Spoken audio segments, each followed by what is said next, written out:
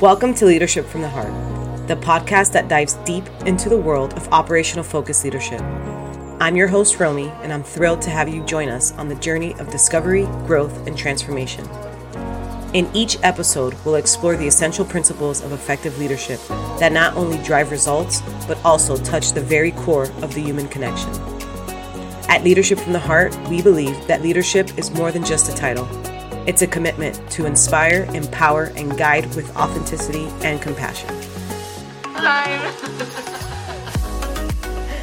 Welcome everybody to another episode of Leadership from the Heart. I'm your host, Romy, and today we have a very special guest, a friend of mine, Melissa, who has over a decade in experience with L&D. She embodies what I believe that our values are here at Leadership from the Heart, and I thought it would be a wonderful idea to have her here on the show.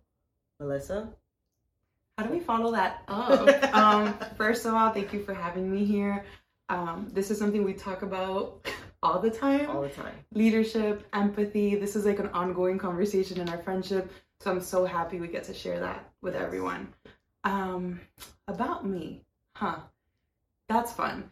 So my career just had a career shift like a year and some change ago. Most of my career, like you mentioned, is in learning and development, adult learning specifically. In the education system, very hyper-focused on coaching and mentorship, and as of recently, over a year, I kind of shifted into the nonprofit sector. Very cool, very cool. And not to get into too much detail, but what actually made you want to make that shift? Bad leadership. Right. There was kind of this overcast of very unaccounted for leadership. Sure. And if a leader is not going to hold themselves accountable, there has to be some sort of system in place to hold them accountable. Right. What I mean about accountability is support systems. Oftentimes we see accountability as a negative, right, but it's really a support system. Right. Because if you're not operating at your highest self, then you're not going to be a good leader for the people who are following you. So all in all, very much took a step back because I didn't feel like I was going to be fulfilled as a leader. I felt like I kind of hit the ceiling. Right. Yeah. Right. So shifting gears a little bit, perhaps, we'll see. What was the defining moment for you in your leadership career that actually has made you become the leader that you are today, especially since you say that, not so great leadership made you make a pretty big career move? Yeah. That defining moment, I remember it to the day. It was the first time I was exposed to great leadership. Right. Not good leadership, great leadership. And that was what got me to the position that I was in before I shifted into the nonprofit sector.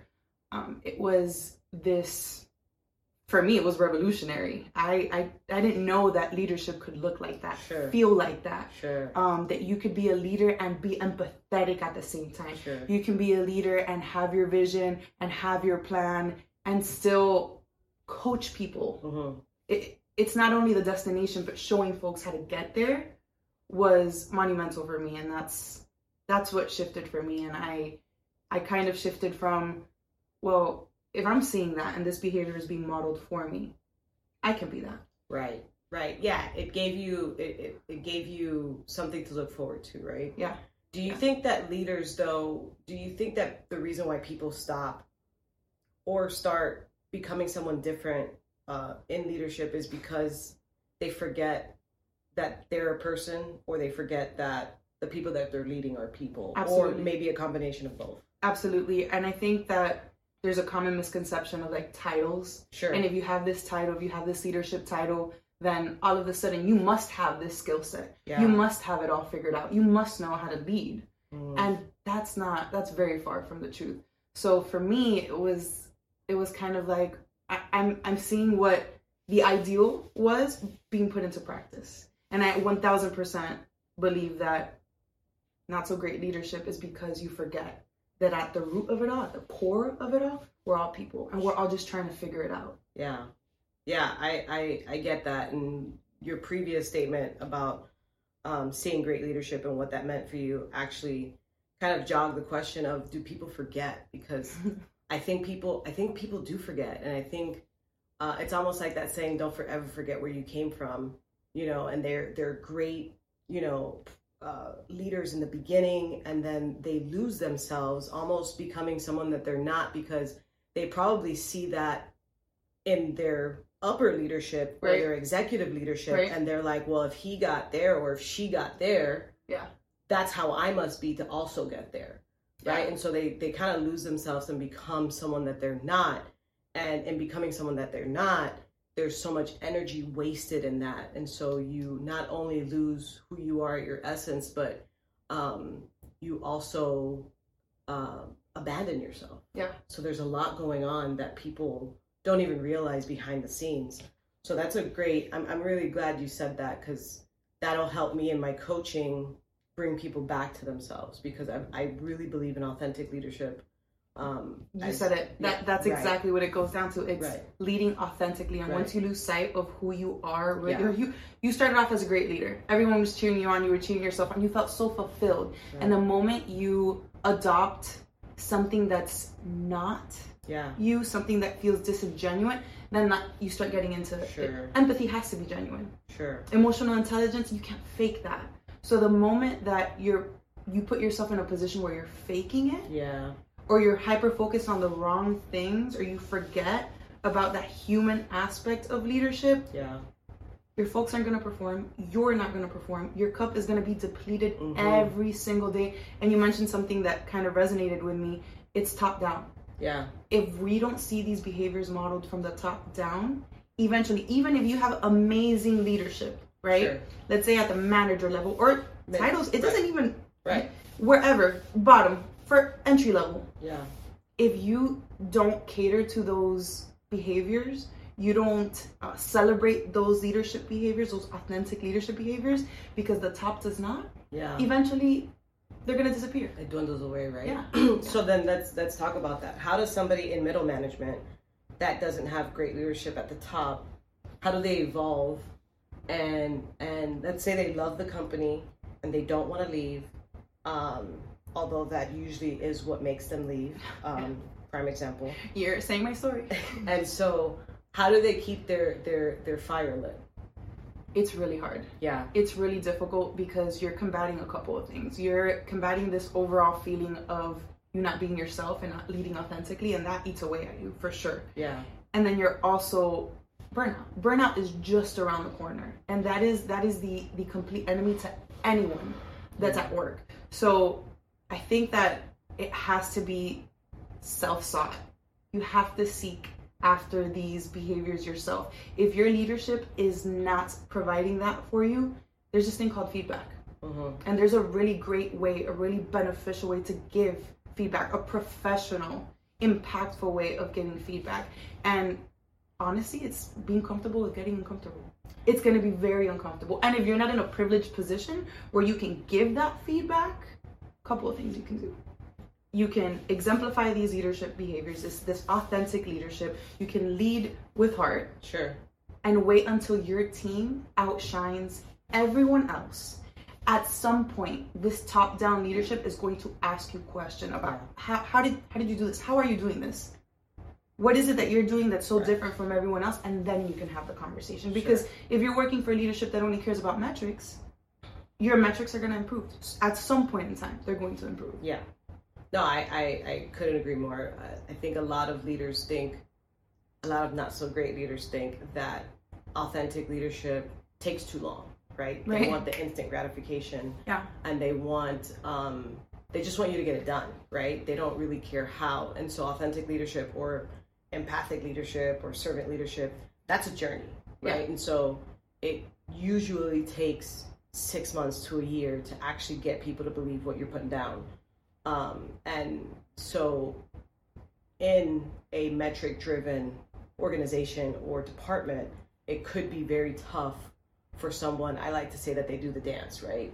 And so you've got to do the dance with your people and become a filter for your people. And then you also have to do the dance when you're talking to the people who are upstairs. And that does take a lot from you. It is very depleting. There's this, I just use this phrase at work. It's like there's this understanding, right, that when you are intentional you are sacrificing time. Mm. And you're sacrificing urgency. It's almost like they're antonyms. Sure. Right? To be intentional is not to be urgent. Sure. I think that that's due to the fact that because being intentional is not a common practice, yeah, it's taking longer. Because once it becomes second nature, yeah, we move fast. Once the rapport is established, to your point, it takes a couple months. You're new to a team. The team is new to you. There is no trust, and you cannot assume trust from anyone on both ends. And you have to find what communication is effective for this team or these individuals. Yep. What works for the team may not work for the individuals. So it does take time, but once these practices are put into place, once a rapport is built, everything else is streamlined. For sure. I just read a post yesterday, as a matter of fact, that said, it talked about avoidance leadership and how a lot of leaders avoid conflict resolution because they just kind of want people to be put back together and hush up and go do your job. Mm-hmm. And so it was interesting because, we've been talking a lot about conflict resolution. And so like I chimed in and just said, people think that by avoiding, they're getting away from it.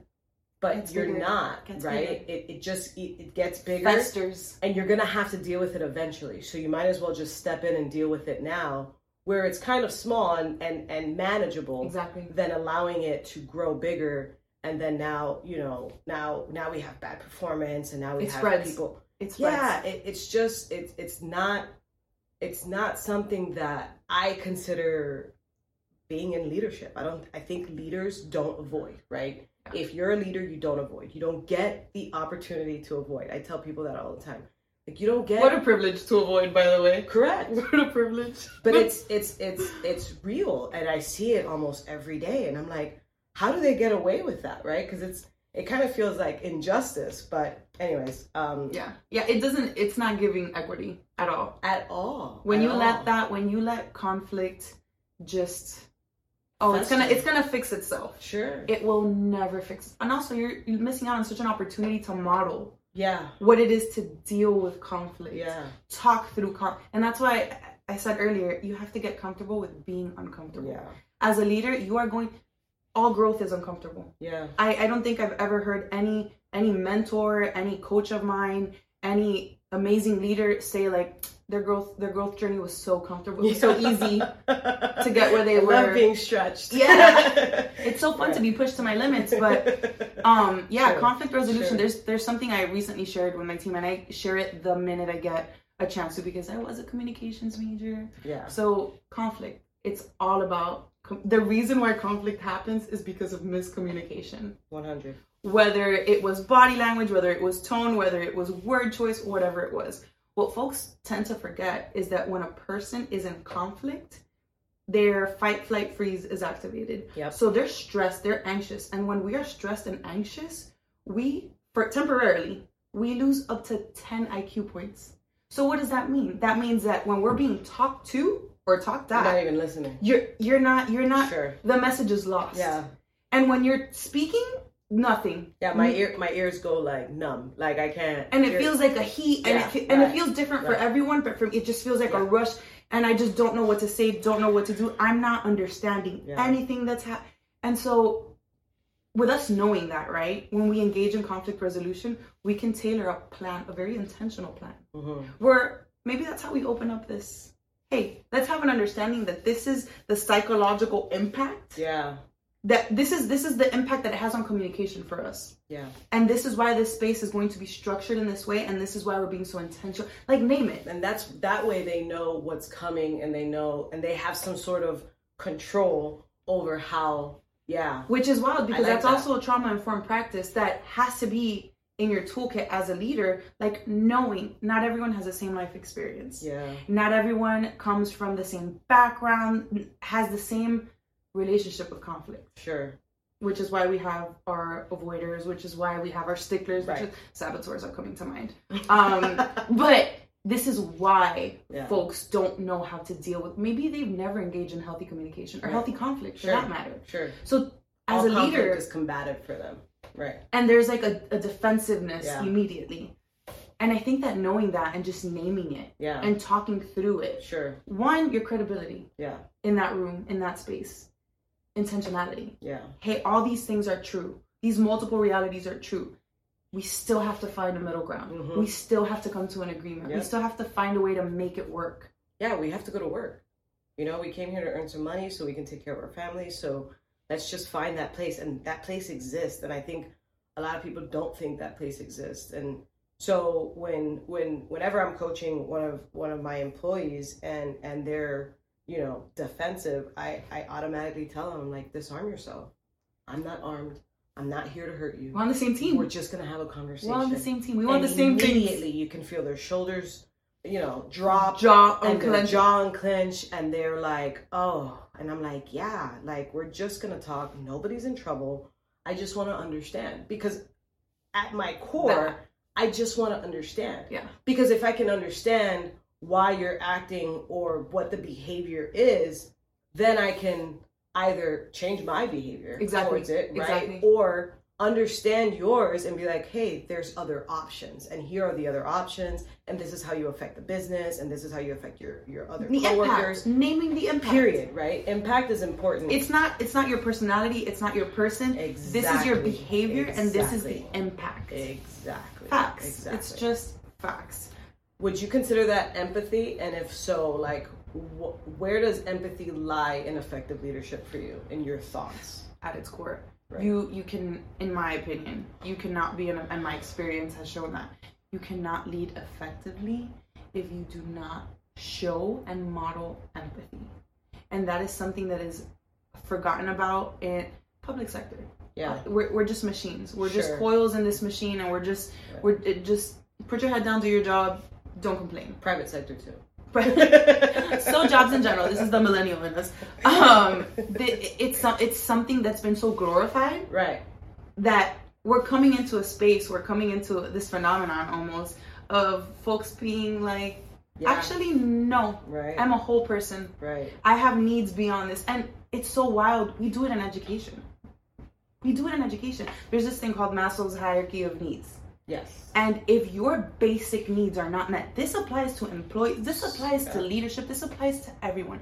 If your needs are not met at the very minimum, at the basic level, Yep. you cannot be your best self. Yep. It is impossible. Yep. So oftentimes what I find in these conflict resolution meetings is there's such a deeper reason Yeah. as to why this problem has manifested itself like this at work. Yeah. It's not always personal. Sometimes it's very work related. But it's not just that the person, most of the time. Yeah. We have our outliers. I'm not going to lie. Yeah. Most of the time, the person wants to do well. They don't know how to ask for help. Mm-hmm. They don't know who to ask. Correct. There's this, is a learning culture? Yep. What's a learning culture like in the company, in the organization, in the department? Is it catered to? Yes. Is it shunned? So all of those factors play into conflict. Yeah. Yeah, I would say that, adding to that, you know, as we move down the performance model or the performance piece with employees, it's always so shocking to leaders that when you start to put people on PIPs, performance improvement plans, or you start to move down the corrective action and the employee doesn't improve and they don't seem to understand why, and I like to explain to them, well, we've just put them in survival mode. And they're no longer thinking how to make this place better. They're simply thinking, how do I continue to provide for my family? Yep. And all bets are off. The gloves are off. No, fight, flight, freeze activated every day at work for 8 hours, 12 On and hours, popping. 15. On and popping. Yeah. And so people forget that although we are measuring that person, and maybe you want that person to get better, maybe you don't, maybe you want them out of the organization, but you have to also have immense empathy for that person at that moment, because that feeling sucks. Yeah. You know, that feeling sucks. So a lot of leaders don't understand, and we've already written him up. I don't understand why he's not improving. Well, you just told him that he's about to lose his job. So and the write-ups, like that entire process. I know every Let's get into organization it. department handles it differently, and I'm not saying one is better than the other. Yes, I will. But when I look at a corrective action plan, right, is the first step a coaching conversation. And Absolutely. how well documented is that coaching conversation? And how are you equipping the leadership Mm-hmm. to have that coaching conversation? Mm-hmm. Because if they've never been exposed to a coaching conversation, that leader is not going to do their due diligence. They're going to think they're doing the best they can, but in their mind, yeah, I gave them a coaching conversation. Yep. I told them, get your life together. Yep. Figure it out. Yeah. Come back tomorrow with better attitude. And they don't understand that telling people how to do it is training. So beyond coaching. It's training. It's training. prescriptive. It's not. Right. Coaching has to be collaborative. Yep. It's almost like a guided questioning journey that you're going on. So when it comes to corrective action, that's exactly what it does. Even if you have a coaching conversation as part of your plan, oftentimes, what does that look like? Right. And who's checking on that? Yeah. Where's the ongoing training on how to have these conversations? Sure. And where's the data? So this person in leadership has had these many people under them, PIPs, or following. We have write-ups, we have final warn. We're seeing the team's a problem. Okay, are you supporting the leadership in that department, in that organization enough to have the tools where they can help? Right. Part of coaching, you mentioned, sometimes you want that person to stay, sometimes you want that person to leave. Coaching someone out is a thing. Yeah, 100%. And it can be done empathetically. Very skillfully. Very empathetic. Absolutely. Without activating someone's fight or flight. With a thank you at the end. I appreciate you. Because it means nothing about you, right? You're just not a good fit for this organization at this time. Organizations go through many changes, just like people do, right? It's universal. And so I always tell people, like, hey, this doesn't mean anything about you personally. No. This is just right now here. The conditions of this just don't align with your performance or your own expectations. And it's not simple, but it can be. It feels like it should be simple, but it's not. And it's not. And we don't engage because we avoid conflict. We avoid these uncomfortable conversations. When you're coaching someone out, you're not wishing their demise. You're not hoping that they quit tomorrow. You're guiding them to the realization of, if you're giving it your best and you're telling me there's nothing I can do to support you, right? Yeah. Then what are we doing? Where's the plan? Yeah. Because do you want to be in this feeling? Yeah. You want to have the Sunday scaries every single week? Then let's talk about it. Sure. Yeah, I don't want it to suck for you, right? This place doesn't suck, and so I don't want it to suck for you. And if it sucks for you, then let's have that conversation. And it's valid. And I tell people all the time, like, all of your feelings are valid. So if you're annoyed or if this sucks for you, let's just talk about it, because all the feelings are valid. You don't walk in here and become a robot. That though, you're validating feelings goes a long. For you to have someone in leadership tell you, hey, what you're feeling is absolutely valid. Yeah. But that validation, that's the first thing they heard. Oh, so I don't feel. Relax. Okay, yeah, you're right. I can feel this. I can't. Yes, but, and. Yeah. Multiple realities. You can feel like this place is not a good fit for you, and. Right. You can feel like this place is not a good fit for you, but. Yeah. Those are beautiful statements. Those are very real statements and feelings. Those are very real. Yeah, and have them guide them to the conversation. Guide them through the conversation. Like, what is it about this environment that's not fostering your growth? It's not about the company. It's not about me. It's about you. 100%. Yeah, because it's all mental, right? It all lives within you, and the organization can have a very big impact. I've been part of very toxic. Tell me more. Yeah, I've been part of that, and so that sucks, and that messes with you, right? It messes with your psyche. It messes with. I used to have to take walks for like 30 minutes with your health every morning just to be able to get the courage to go shower and go to work, and know that we live to fight another day is what I used to say. But another payday. Right. Where do you think it should start with organizations? Because, everybody thinks it should start in different places. And I've been part of organizations where you can't even become a team lead at the hourly level until you've gone through this rigorous amount of courses and proven that those courses, that you're actually embodying those courses and you're putting them into action. There you go. Putting them into action. Right. Yeah. So where do you think it should start? There's a lot of leaders, I think, in leadership roles who have not yet completed the things needed to be called a leader, right? another misconception. So where does it start in the organization? Is it like a preparing to lead program or a new leader program? I think it's like simultaneous, right? Like it happens in different places at the same time. Okay. So, and it also depends on the department of the organization. If you are working in an environment where it's very top-down leadership, it has to start from the top down. Sure. We have to start seeing these behaviors being modeled. We have to engage in these conversations with these. They're the decision makers. You're also the models for this behavior. Yeah.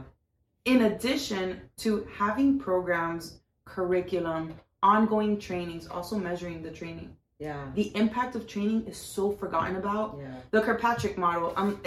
I say it to directors all the time. I'm like, hey, what does success look like 30, 90, 100 days? I don't know. A year. Yeah. A year. What was the impact of this training? Sure. Did it have impact? No, we just create another training. Yeah. We're here, a webinar. Yeah. There's no follow-up, there's no follow-through. And if going back to what you said about leaders being put in positions and having titles that makes them a leader. Yeah. But they were a high performer. Yeah. They met their metrics. That doesn't necessarily mean that they're emotionally intelligent. Yeah. That doesn't necessarily mean that they have leadership skills, that they have coaching skills that are needed to lead a team, a group of folks. What do you think is essential for having an effective coaching conversation? Intentionality. You have to come into that conversation prepared. Yeah. It can go south so quickly. Yeah. And it also can come across like disingenuous. So I went through a coaching credentialing program, and I think about this and I just laugh every time. But it's a good start. It's a good place to start to get you comfortable with coaching language. So they give us all these like stems. Okay. How to explore, how to do this whole guided questioning thing. Okay. People know what coaching language sounds like. Right. If you don't personalize it, make it sound like yourself, now you're disingenuous. Yeah. Now you're not leading authentically. Now this conversation is not real. It doesn't feel real. It's uncomfortable. Who are you and why are you talking like that? Yeah. Who are you? I know you. So who is this? Who is this person that's documenting this? And also having scaffolds in place, like knowing and naming things, like just being very transparent. Of course, there's this like professional transparency, appropriate transparency. Correct. 1,000. Like we're not gonna sit and like Gossip Girl it. Like that's not what we're doing here. But just setting parameters, intentional parameters for this conversation. Yeah. And letting them know, hey, this is what my plan is for this conversation. This is the goal for this conversation. How we get there is up to you. Sure. But this is my goal for this. What's your goal for this conversation? Yeah, I would say setting your intention from the beginning is extremely important, right? Yeah. Because it does let the person know what your intention is, and then they can purposefully or not purposefully set theirs, right? And I think that that's a great add-on to how people can be better coaches, because majority of our jobs as leaders is to coach. Yeah. And a lot of people don't understand that, right? Coaching is support. And I think you said something that made me smile quite a bit is the intentionality of it.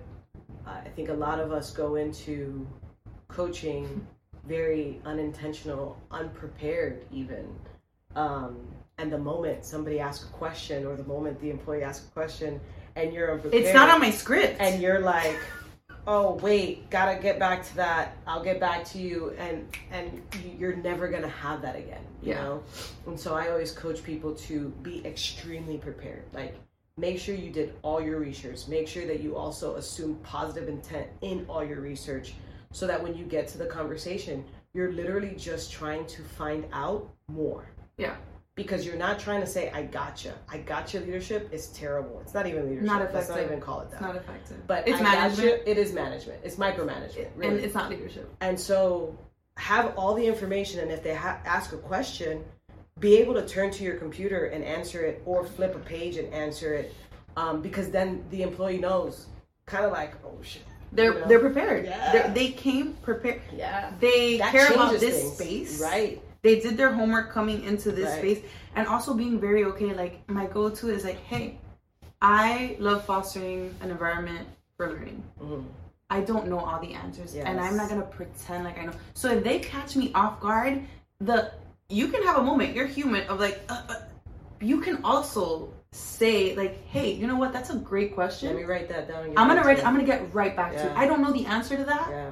I don't know. I wish I knew everything, but I'm gonna get you that answer. I promise. Yeah. Once we conclude this conversation, you're gonna receive an email. You're gonna receive a Slack. Communication from me.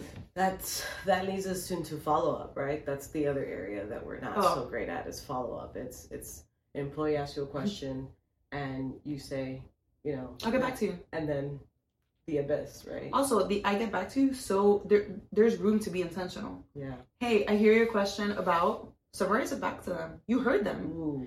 I heard your question about. I don't know the answer right now, but I can get it for you. That improves communication by like. I'll get back to you. I'm gonna make up a number, like 100%. Yeah, for sure. So how do employees get better? How does a leader get better at follow up? I wish there was like a secret recipe for this, and I'm using multiple lenses to answer this. Like my education background, no matter how much like I try to like, not right now. Sure, it's always there. That knowledge, that experience is always there. So. It has a lot to do with executive functioning. And that's something that, oh, you mean a leader's perfect. Yeah. A leader's got it all figured out, all the skills. Right. Their executive functioning, top tier. No. Right. You have neurodivergence. You have multiple ways of learning. You have multiple ways of communicating. You got to take all of that into your plan. Like, it's not a one size fits all. So whenever you are communicating, communicate intentionally, communicate clearly. Yeah. And the follow-up is not, it's going to look different for everyone. Yeah. The way that you follow up with your employees, with your own leadership. Yeah. It's going to look different for everyone. Having support tools helps a whole lot. If you know that your executive functioning is not where it needs to be, and follow-up and follow-through is not your strong suit, do something about that. Yeah. I mean, something as simple as having a notebook on you all the time. Writing my calendar. Executive functioning for me is a pain point. Is a bear. And what does my calendar look like? Yeah. I do things. Also, I researched or go to someone that knows. Ask for help. Yeah. Hey, I'm not good at this. Who do you go to ask for help? Yeah. Are those supports in place? Yeah. In the workplace? Yeah. Sometimes they're not. Sure. So for me, it was going on this journey of like accessibility and how do I make my calendar, how do I make my follow-up and my follow-through accessible for the way my brain works? So it's not a one-size-fits-all. And what I've done, it's little things. Setting a bunch of reminders. Yeah. That might not work for everyone. That may feel really anxiety. Sure.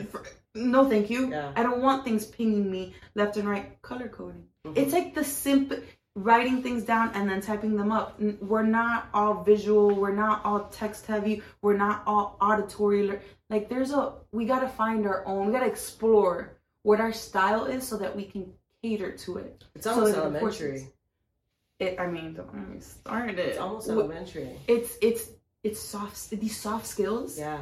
That we just decided to not work on. Yeah. We know it's a pain point for what percentage of people? 70-something% of people. Yeah. And yet we're here like, oh, they'll pick it up through osmosis. they'll get it. If they make enough mistakes, they'll get it. And if I keep avoiding it, they'll get better. If I keep writing them up, they're gonna get. It's wild. That's pretty funny. So last question: how can leaders strike a balance between being decisive and involving their team in decision-making processes? We kind of touched on this a little bit before, We did. With urgency and intentionality being like viewed as antonyms. I know for a fact, it doesn't matter where you've worked, there are certain things that have to happen that follow certain timelines. Some of these timelines are aggressive. Yep. Yesterday. This needed to be, this actually we're late. Yeah. And having your team be part of just informing them. For sure. Keeping them informed. Hey y'all, I would love to follow best practice here and just take this full team collaborative approach. Unfortunately, this is our timeline. Why is this our timeline? That's something that we just completely leave out of the conversation.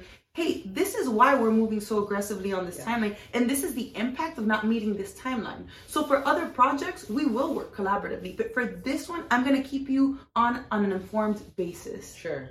And part of your collaboration is at the end with feedback. Yeah. You're still part of this process. Maybe you're not building the plane, but once you start driving it, flying it, let me know. yeah, especially if I need you as part of it, you have probably a say in the way we get to a finished plane, right? But right now, the first step we need to take is right now, and it is this first step. Please don't ask questions. Let's just see how we get there. We're gonna try something out, all of us, and that also fosters the learning environment. Sure. Like, hey y'all, usually this is how we do things. Best practices say we do things like this.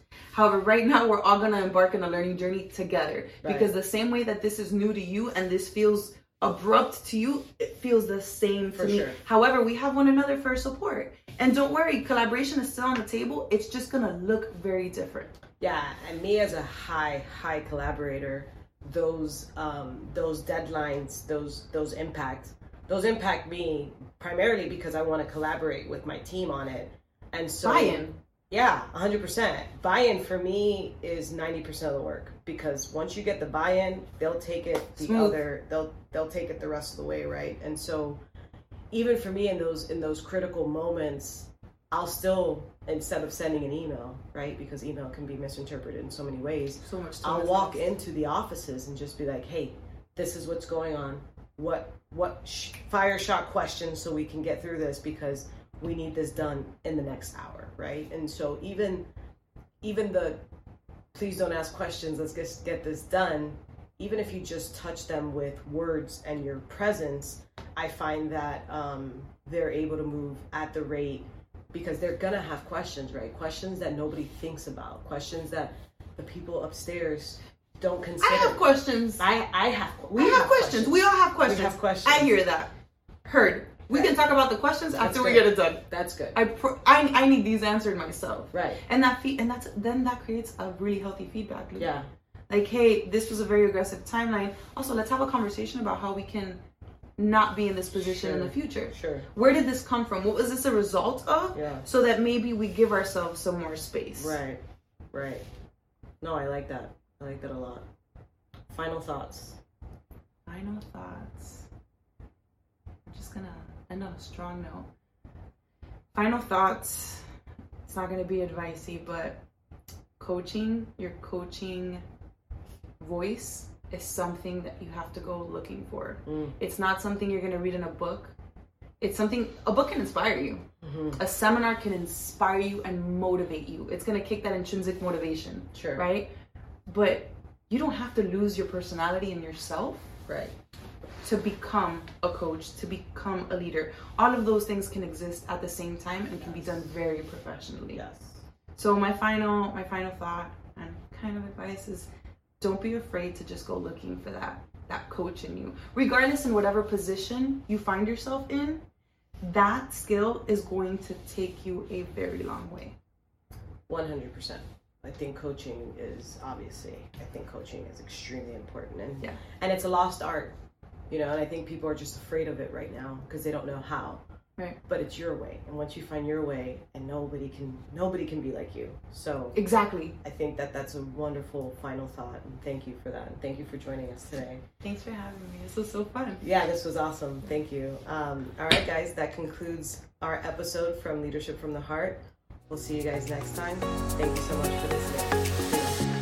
Thank you for joining us on another insightful episode of Leadership from the Heart. We hope that you've gained valuable tools and inspiration to transform your leadership approach and create lasting impact within your organization. If you enjoyed today's episode, be sure to subscribe, rate, and review our podcast. Your feedback means the world to us and helps us reach more aspiring leaders like you.